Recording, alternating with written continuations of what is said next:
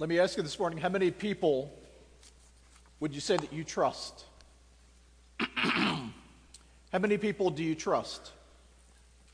And I'm sure just inside of the workings of society, there's a basic level of trust that has to be there.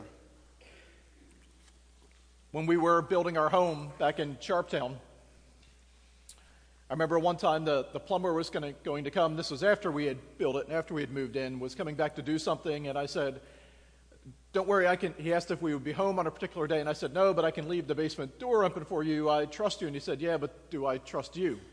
He said, because you could trust that I'll come in and do the work, but what if you leave the door open, something else happens, you're going to assume the plumber's the one that stole your dog, or, whatever the case might be. And so it got me thinking that this aspect of trust, there's a basic level of trust that says, I trust you to fix my car or to come in and fix this leaky pipe.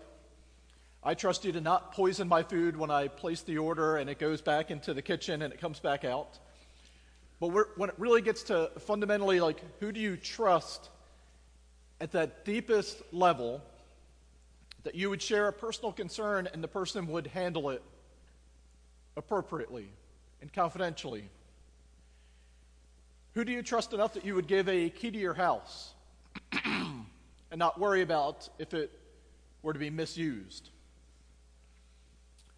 Who do you trust that if all of your passwords fell into their hands, you would not be concerned? You would maybe send a note saying, can you just forget what you've just seen? But there wouldn't be something that really speaks out that really bothers you. You wouldn't be alarmed. That kind of deep, personal, authentic trust, how many people would you say in life do you trust? I would say it's definitely under 20, even if you're a very trusting person. It's probably under 10. For some of us, it's under 5, and let's face it, for a few of us probably in here, we've been burned a time or two, and you would maybe put that number at 1 or 0. What it looks like to have that type of trust. It's been said that the words, I trust you, are perhaps more meaningful, more impactful, maybe even more valuable inside of our culture than the words, I love you. Because I love you has been misused in such a way as to say that I can love you now but not love you tomorrow. But when there's trust, when there's deep, authentic, personal trust, it goes a long way. We can sometimes superficial understanding of love could pop up from time to time. We could have this idea that we should or we have to love other people. But I don't have to trust anybody.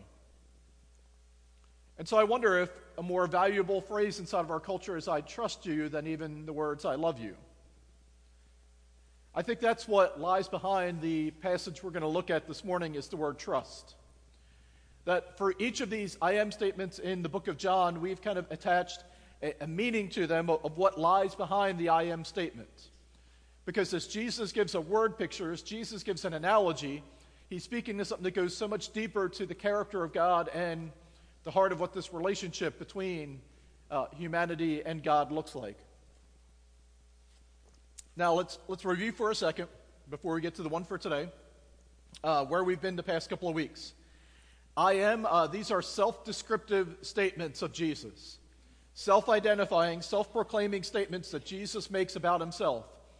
With the I am, there is a certainty to it. This is not I think I am, this is not I want to be. These are statements of certainty, I am, made by Jesus. We've mentioned across the past few weeks that people may say that they don't know what they think or how they feel about the Bible or about church or about Christianity or about this or that, but by and large, people still respect and, dare I say, trust Jesus inside of their lives. And why not continue to point back to the things that Jesus really said about himself and who he is and then what that means for us inside of our lives. So week number 1, we read this together. I'm going to ask you to do it again with me just for the sake of fun and because I can, and I can force you to read things out loud even when you don't want to. The verse was wrong at the top, but we have corrected that, so the title slide is right. This is John 8:12. It's not out of Luke, which popped up for a couple of weeks. All right, let's do this because especially my voice is fading, so I might give most of the message to you and you just like repeat it out loud after me today. All right, when Jesus spoke again to the people, he said, I am the light of the world. Whoever follows me will never walk in darkness, but will have the light of life. And so in talking about, we looked at then what that means, I am the light of the world. He's the one that illumines our path. He's the one that directs our steps. Week 2, we went to what was going to be the first of 2 shepherd images, sheep images. We're going to come to the one in just a couple of minutes. But in John chapter 10, verse number 9, Jesus says this, I am the gate. Whoever, do you want to read aloud again? Well, I don't want to rob you of that opportunity. All right, so help me with this. I am the gate. Whoever enters through me will be saved. They will come in and go out and find pasture. The thief comes only to steal and kill and destroy. I have come that they might have life and have it to the full. And then last week, Bill, as we prepared our hearts for communion, this verse out of John chapter 6, verse number 35, read it with me. It says, I am the bread of life. Whoever comes to me will never go hungry, and whoever believes in me will never be thirsty. Again, these are all word pictures. These are all ways that Jesus taps into what the people around him knew, understood, and he offers then deeper meaning. It's what he did through the parables. Through a lot of his teaching was to point to something that went much beyond just mere words, but to create a picture. And so for all these I am statements, they are specific, they are certain, they are self-referencing, self-identifying, but they also point to something that creates in people's minds not just a theological statement, but a picture then of who Jesus is. So we come back this morning to John chapter 10, just after the verses we read the other day in verses 1 to 9 about Jesus being the gate. We know, though, that when we read that, there was mixed in, remember we had talked about Jesus mixed his metaphors, and at times he appears to be the shepherd, and at times he appears to be the gate. And what we mentioned then is it's possible for him to be both at the same time, because in town there was the corral, right, that had the manufactured gate, and the watchman watching over it, letting in the shepherds, letting in and out the sheep. But when you go outside of town, when the shepherd or the owner takes the sheep out and begins to build a makeshift pen for them based on the surroundings of what was there and what was available, the shepherd himself laid down in the opening, and he was the gate. And so we mentioned then that Jesus then is the pathway to God.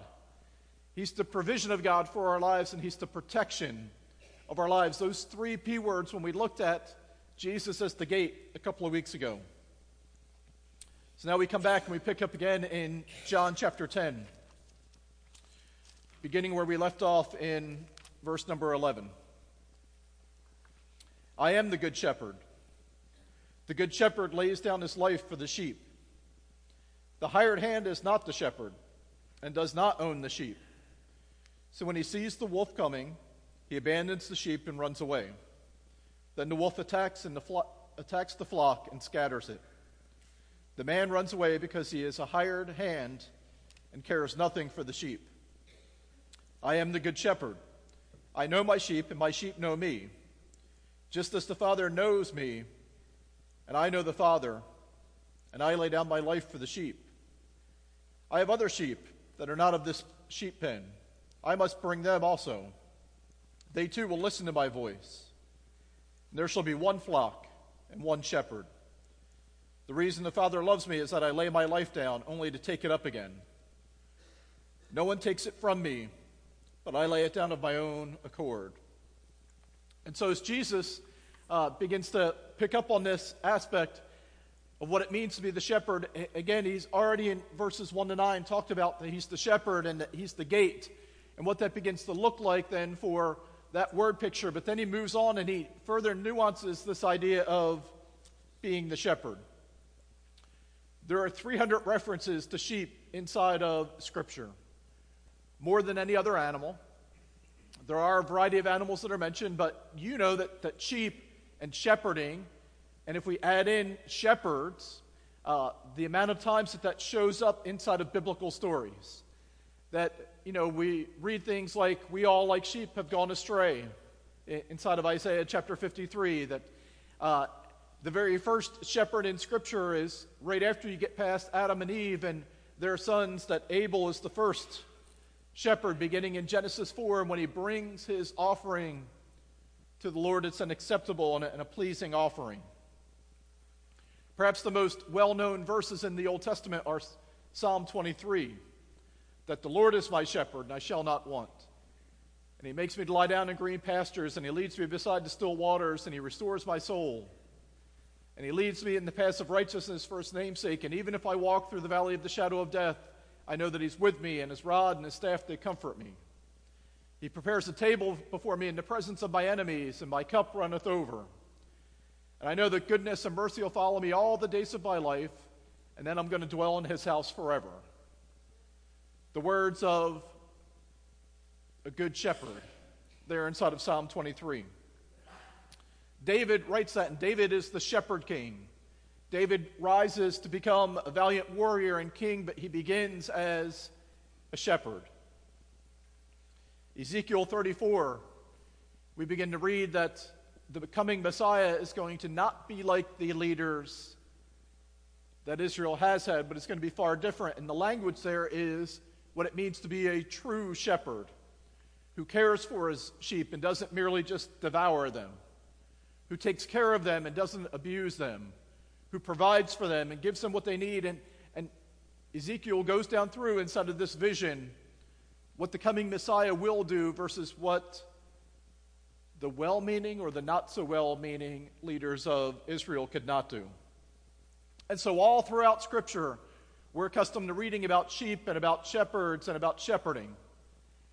In fact, who was the first to hear about the birth of Jesus on the page of history but a group of smelly shepherds out on the hillside? It wasn't the townspeople in Bethlehem. It wasn't the priests in Jerusalem. It wasn't Herod. It wasn't the emperor in Rome. But it was shepherds. And so inside of that, as Jesus picks up this metaphor in John chapter 10, it makes complete sense to them in terms of the world that they live in, but it also makes complete sense for anyone who has a knowledge of the Old Testament to know that Jesus, or that the coming Messiah, would equate himself with shepherding, but also even more than that he's the one who is the good shepherd. And so he makes a few points about what that looks like. The first is that there's a difference between the shepherd and the hired hand. You know sometimes that when you own something, you take greater care of it than when somebody is hired to manage it. Even if you take two people of the same work ethic and the same integrity, you will naturally begin to care for something to a much greater degree if it is yours than if it is not yours. It's just the nature of what begins to happen. You begin to see things differently. And so Jesus says that as the good shepherd, do you know if you're hired and it's your part-time job to take care of the sheep and the wolves come, at some point you're going to leave to spare your safety and say, the $5 an hour, the $10 an hour is not worth it, I'm out of here. But not the shepherd. The shepherd stays and he protects them, even to the point of laying his life down to watch over. The second thing he says is that there's a relationship between the sheep and the shepherd. They know him and he knows them. They hear his voice. Even to the point that he equates that with, just as the Father knows me and I know him, they know his voice. And we're going to talk about that just in a couple of moments. But the third thing he also says is that as long as there are wandering sheep, he's going to continue to look for them and to search for them. 2 weeks ago, when we looked at pathway and provision and protection, we talked about what it means that as Jesus there lies in that makeshift corral, lies in the opening point, that there is access, that there's protection, that he's the one that provides for us. But you know, when he picks up this imagery and he talks about being the good shepherd, it gets intensely more personal than simply just the way in and out, or the one who provides or protects, but these aspects get a bit more personal. So I want to walk down through each of these three things that Jesus talks about in relationship to the Christian life. The first point is this, that we belong to him because he laid down his life for us. We belong to him because he laid down his life for us. Again, Jesus' listeners would have resonated with the imagery of the shepherd versus the hired hand. Do you know this probably doesn't paint me in the best light, but that's okay. I told you a few weeks ago that I slept with a stuffed dog, for 5 years of my life, but I worked for a security company in Kentucky as a part-time job when I first got to Asbury. It was minimum wage, but it got us into events at the University of Kentucky. Football games, concerts, not so much basketball games. We were outside in the parking lot in the freezing cold for then, but the basic philosophy of this security company was if you just take kids and you put a jacket on them that says security and you place them somewhere, most people are going to be deterred from doing anything just by seeing someone there in the vicinity. They told us your job is not to be the hero, is not to be the valiant warrior who's going to come to the defense. There are paid security inside of every section, inside of every area. You just have to stand here. No weapon, obviously. No radio. Nothing. All we had was our little jacket that said security and our place that we were told to stand. So, afterwards, we would hear stories of, down in section so-and-so, a fight broke out. And I jumped in to break it up, and I got punched, and I got this bruise, and I'm holding ice. And I don't know, maybe it speaks to my integrity or my wimpiness or whatever, but I'm thinking, for $6 an hour, I'm not jumping in the middle of a fight, especially when there's other people there to do it. I'm going to run yelling, fight, fight, and send somebody back to that. Now, again, this doesn't paint me in a great light because I think a few weeks ago I said, remember when we talked about a hero is someone that when everybody else is running from danger, they're running towards it. For $6 an hour when I'm a freshman at Asbury, I'm running from and I'm letting the people who are more qualified go towards it. But again, there's a difference between a hired hand and an owner. But Jesus takes it a step further and he says, even to the point that the good shepherd lays down his life for the sheep. This is taking what they knew to be true and what everybody could picture in their mind, and all of a sudden it's the whoa statement. Because the goal of the shepherd was not to die for the sheep, but to live for them. You could not be of much help to the sheep or to your family if you lay yourself down so that sheep could live, but you die. There is no father in the world that would ask that of his son. There is no even boss who would ask that of his employee. Even if you calculated the value, the relational value, even the financial value, that is not a good trade-off. Yes, there's risk. Do you remember David when he was preparing to fight Goliath? And his trust was not in Saul's armor, but he said, "He who delivered me from the paw of the lion will deliver me from the hands of this Philistine."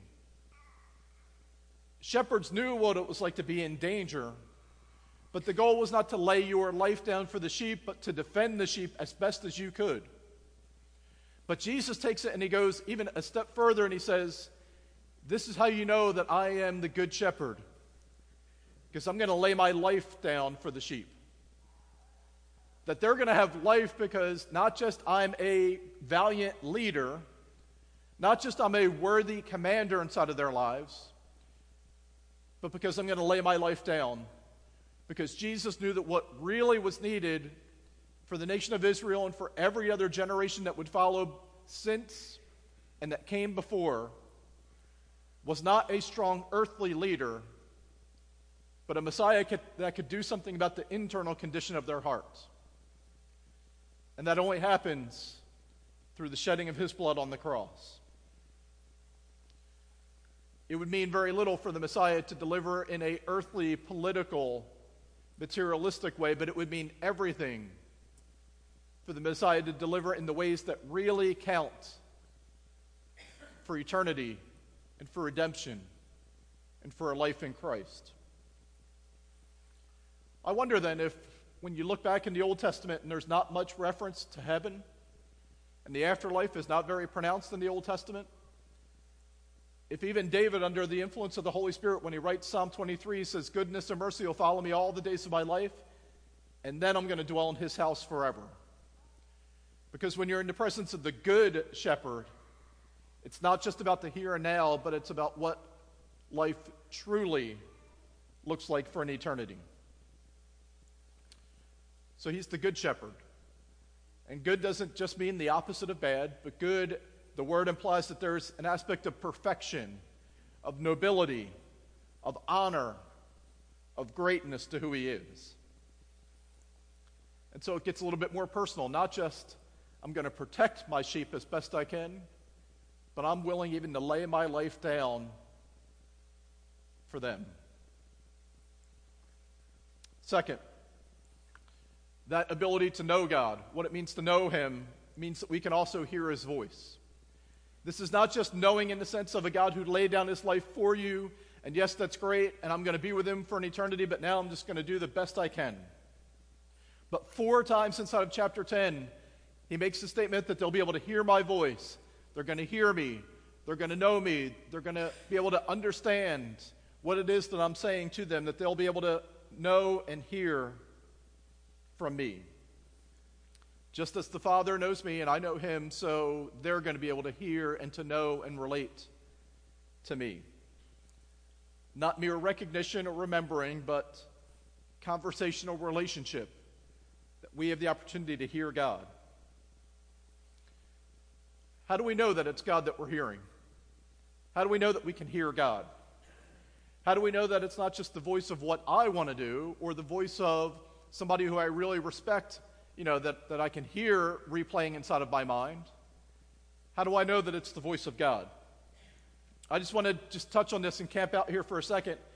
5 ways I think that are kind of clear inside of Scripture and down through the history of the church of how Christians hear God. The first is Scripture, that God speaks primarily through his word. If you want to hear God, then why not start with the words that we know came from him? I'll also go as far as to say that God will never speak to you in a way that is contrary to Scripture. Now, does that mean that God will only speak to you in quotations of Scripture, and if it's really God, it's going to be in the King James Version? And that's not what I'm saying, but if you think that God is leading you to do something that is contrary to what you read in Scripture, then I think you better move down the list, because you're probably missing something somewhere along the way. That God's voice is consistent with Scripture, and God often uses and draws out principles of Scripture and how he speaks and directs us. Second is the peace of God. Often we'll hear people talk about that I was going through something and major decision or something going on, and then God gave me a peace. Sometimes that seems subjective. I know that you've probably rolled your eyes at that a time or two. I would never do that because it's my job to kind of listen and not roll my eyes, but sometimes people talk about a peace maybe in ways that you're like, I don't know if that's really God or not, but it's hard to argue with. And where I think I want to go with that is if we really believe that the Holy Spirit journeys with us, that there is something about that peace that passes understanding. Again, it's not in contradiction to Scripture, but sometimes there's the peace that we feel deep within, that we know I can trust him, or it's going to be okay, or this decision, even though it's hard, is the right one, or I should take this next step forward. That peace that comes deep inside of our hearts. The third is godly counsel. Sometimes we want to run to this, number one. And if all you're doing is surround yourself with great people, sometimes you could miss the voice of God. But if all you're doing is surrounding yourself with your Bible and your pen and hoping for a peace, and you're ignoring the people that God's placed in your lives, you are missing something as well. Godly counsel. Surround yourself. These relationships are cultivated long before you need them.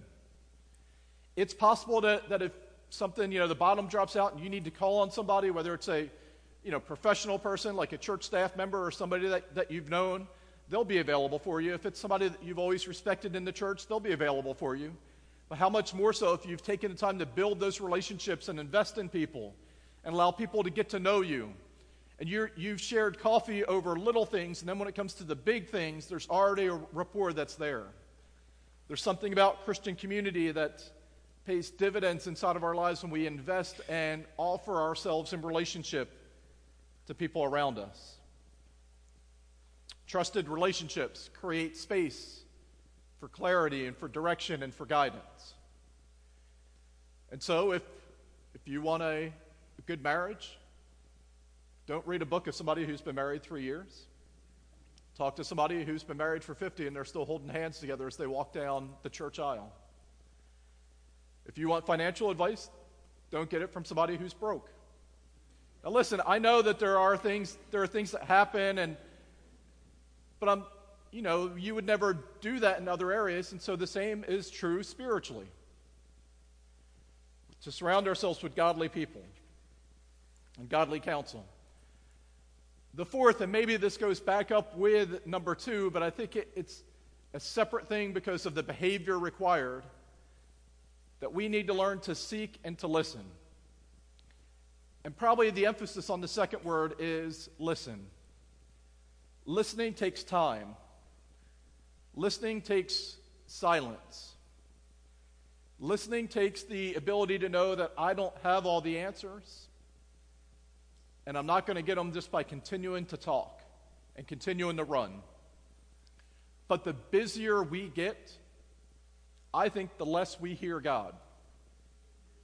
The more hurried we get, I know for sure the less we hear God. And sometimes in the midst of the chaos, we have to stop and sit and listen. Again, I am included in this. Most of my prayer time is me talking to God. Most of my prayer time is me even telling God what I think He should do or how He should act in certain situations.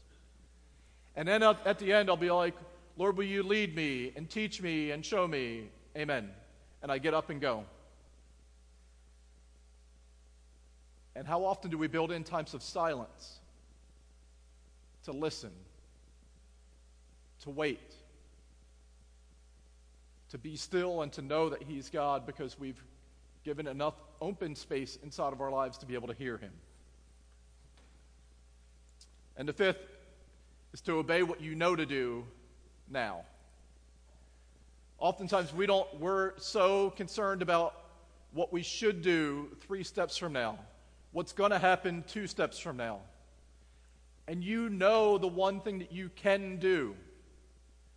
I can't fix this situation with my son or daughter, but I know that for now I can write the note. I can continue to, love my grandchildren well.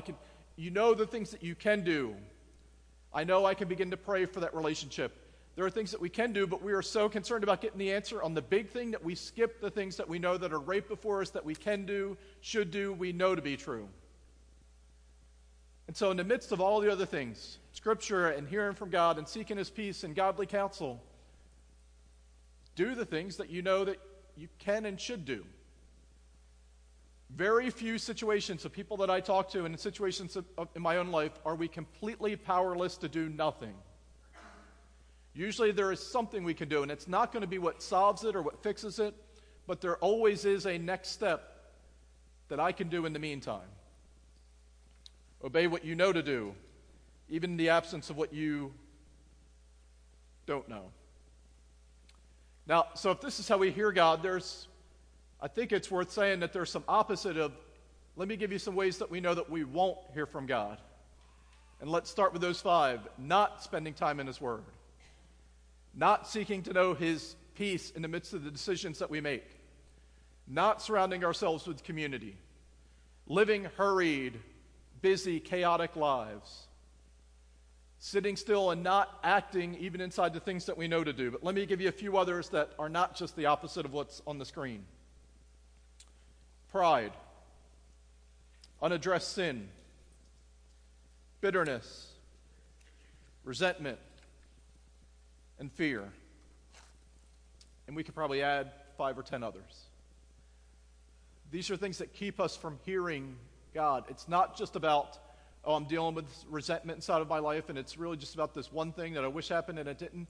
It may be preventing you from hearing God's voice inside of other areas of your life because you've not dealt with this one thing. And you know because it's come out of your mouth that this dissatisfaction in one area of your life spills over and all of a sudden begins to infect other areas if we're not careful. So we can hear God, we can hear his voice, we can know him. And third, and this point quickly I want to end with, is we have a shepherd who relentlessly searches for that which is lost. That he says that there's other sheep that aren't yet in the pen, and as long as that is the case, I'm going to continue to pursue them. In Luke chapter 15, we read about the lost coin and the lost son, but also of the lost sheep. That the shepherd would leave 99 to go and find the one. Doesn't that really serve as the definition of what a good shepherd is? That 99% is not good enough. That he's going to continue to pursue the one who is lost. That God cares about lost things. That God cares about lost people. That the people that are frustrating in your life because of what they say or what they believe or what they do, God loves, and he would gladly leave the 99 to run after them and bring them back to himself. Now, this is true for a couple reasons. One is, if God cares about lost people, then I think we need to care about lost people. So that's why we're saying this year we want to engage and invite and pray that God would use us in some way to make a difference in somebody else's eternity. But secondly, I think lostness does not have to do merely with salvation. But there are times in your life, there are times in my life that we begin to wander. We begin to carelessly go astray. We begin to struggle with things of why did this happen or why didn't it happen in the way that I thought it would, and we begin to deal with disappointment with God. We become isolated. Our Christian lives grow flat or distant or stale. Do you know that the Good Shepherd even continues to search and to hunt for you? Even if you're already, quote, a part of the fold, and you're still believing in him, and you're still in church, but you're going through something, I think we could take this to heart that the one who searched after us and strived after us when we were a long way from him to bring us back, he's still the one who searches and runs after us, even inside the situations and circumstances that we feel even as Christians. We're never alone. We're never deserted. But he continues to call us and to pursue us and to even carry us back home. From what I read, sheep are stubborn. They tend to wander. They tend to have a poor eyesight and even at times a poor memory. And at the same time, they're defenseless. And I wonder why God over and over in Scripture compares us to sheep. Stubborn, a tendency to wander, poor eyesight, poor memory, defenseless. And yet Matthew 9, he said he had compassion on them because they were like sheep without a shepherd. One final passage, and we're not going to read this, but you know in John chapter 21, after Jesus is resurrected and they meet there by the seaside, and it's the time when Peter is restored back to him. He asks Peter the statement, "Do you love me?" And Peter says, "Yes, you know I loved you." And that happens 3 times, but in each of the 3 cases there's another phrase, "Peter, do you love me?" "Yes, Lord, I love you." "Then feed my sheep." "Peter, do you love me?" "Yes, Lord, you know I love you." "Then take care of my lambs." "Peter, do you love me?" "Yes, Lord, you know all things. You know that I love you." "Then make sure that you take care of my flock." I think we have the responsibility also is not only being the ones who have been saved and rescued, and that we hear the voice of the shepherd, and we walk in relationship with him, and he holds our future, and he holds our eternity. Yet also we become sheep who become shepherds as we invest our lives inside of the kingdom of God. Now you come to the end, and we're not going to read it. I had slides for this, but the rest of the chapter, the rest of chapter 10, is people responding to what Jesus just said. And there's basically two schools of thought. The one is he's out of his mind, he's arrogant, he's blasphemous. Who is he to say the things that he's saying? And the other side doesn't respond of, oh, he made a good point, or we think he's true, but what they said is, can a person who heals the sick and gives sight to the blind be wrong? I think he's worth following. In other words, we don't know exactly what this means and what to do with it. And is he Messiah? Is he not the Messiah? We don't know, but all we know inside of this is people we know who were lost have been found, and who were blind are now seeing, and people who were hungry ate. And we think we're going to give him a shot to begin to trust him with our lives as well. So let me ask you a series of questions about Jesus as your shepherd. The one is, have you trusted him with your life? Not do you like Jesus, not do you believe in Jesus, not do you even love Jesus. And all those things, they may or may not be better phrases, but I wonder inside of our culture if a more valuable phrase that really speaks to the deepest part of who we are is, have you trusted him with your life? And not merely for salvation, but trust him to be the one who leads your life better than you can. Is it personal? Because that's the language that's spoken of here. Maybe not can you, maybe I should have put do you hear his voice? Maybe not an audible voice. Maybe it's not always 100% clear, is this God, is it not God? But can you look back across your shoulder and say, he walks with me and he talks with me and he speaks and I can know and understand his voice. He's never going to leave you. But he's that good shepherd that we can count on, that throughout all the days of our life, in all circumstances and all scenarios, he is constant. When life seems to change, he's constant. When I'm inconsistent, he's constant. And he's steady. And he's worthy of you trusting him with your life. Let's pray together.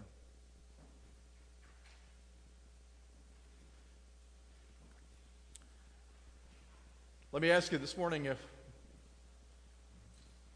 what's one situation, or maybe one person, or one thing that's going on, or one area of your life, what's the one thing today that you simply can utter this prayer during our closing hymn is, Jesus, I trust you with fill in the blank.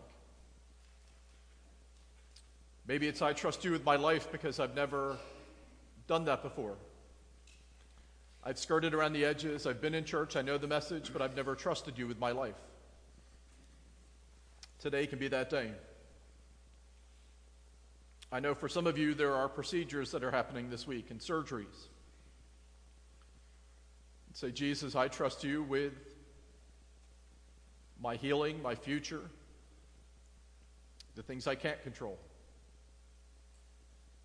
For some of you, there's great sorrow and difficulty inside of family situations.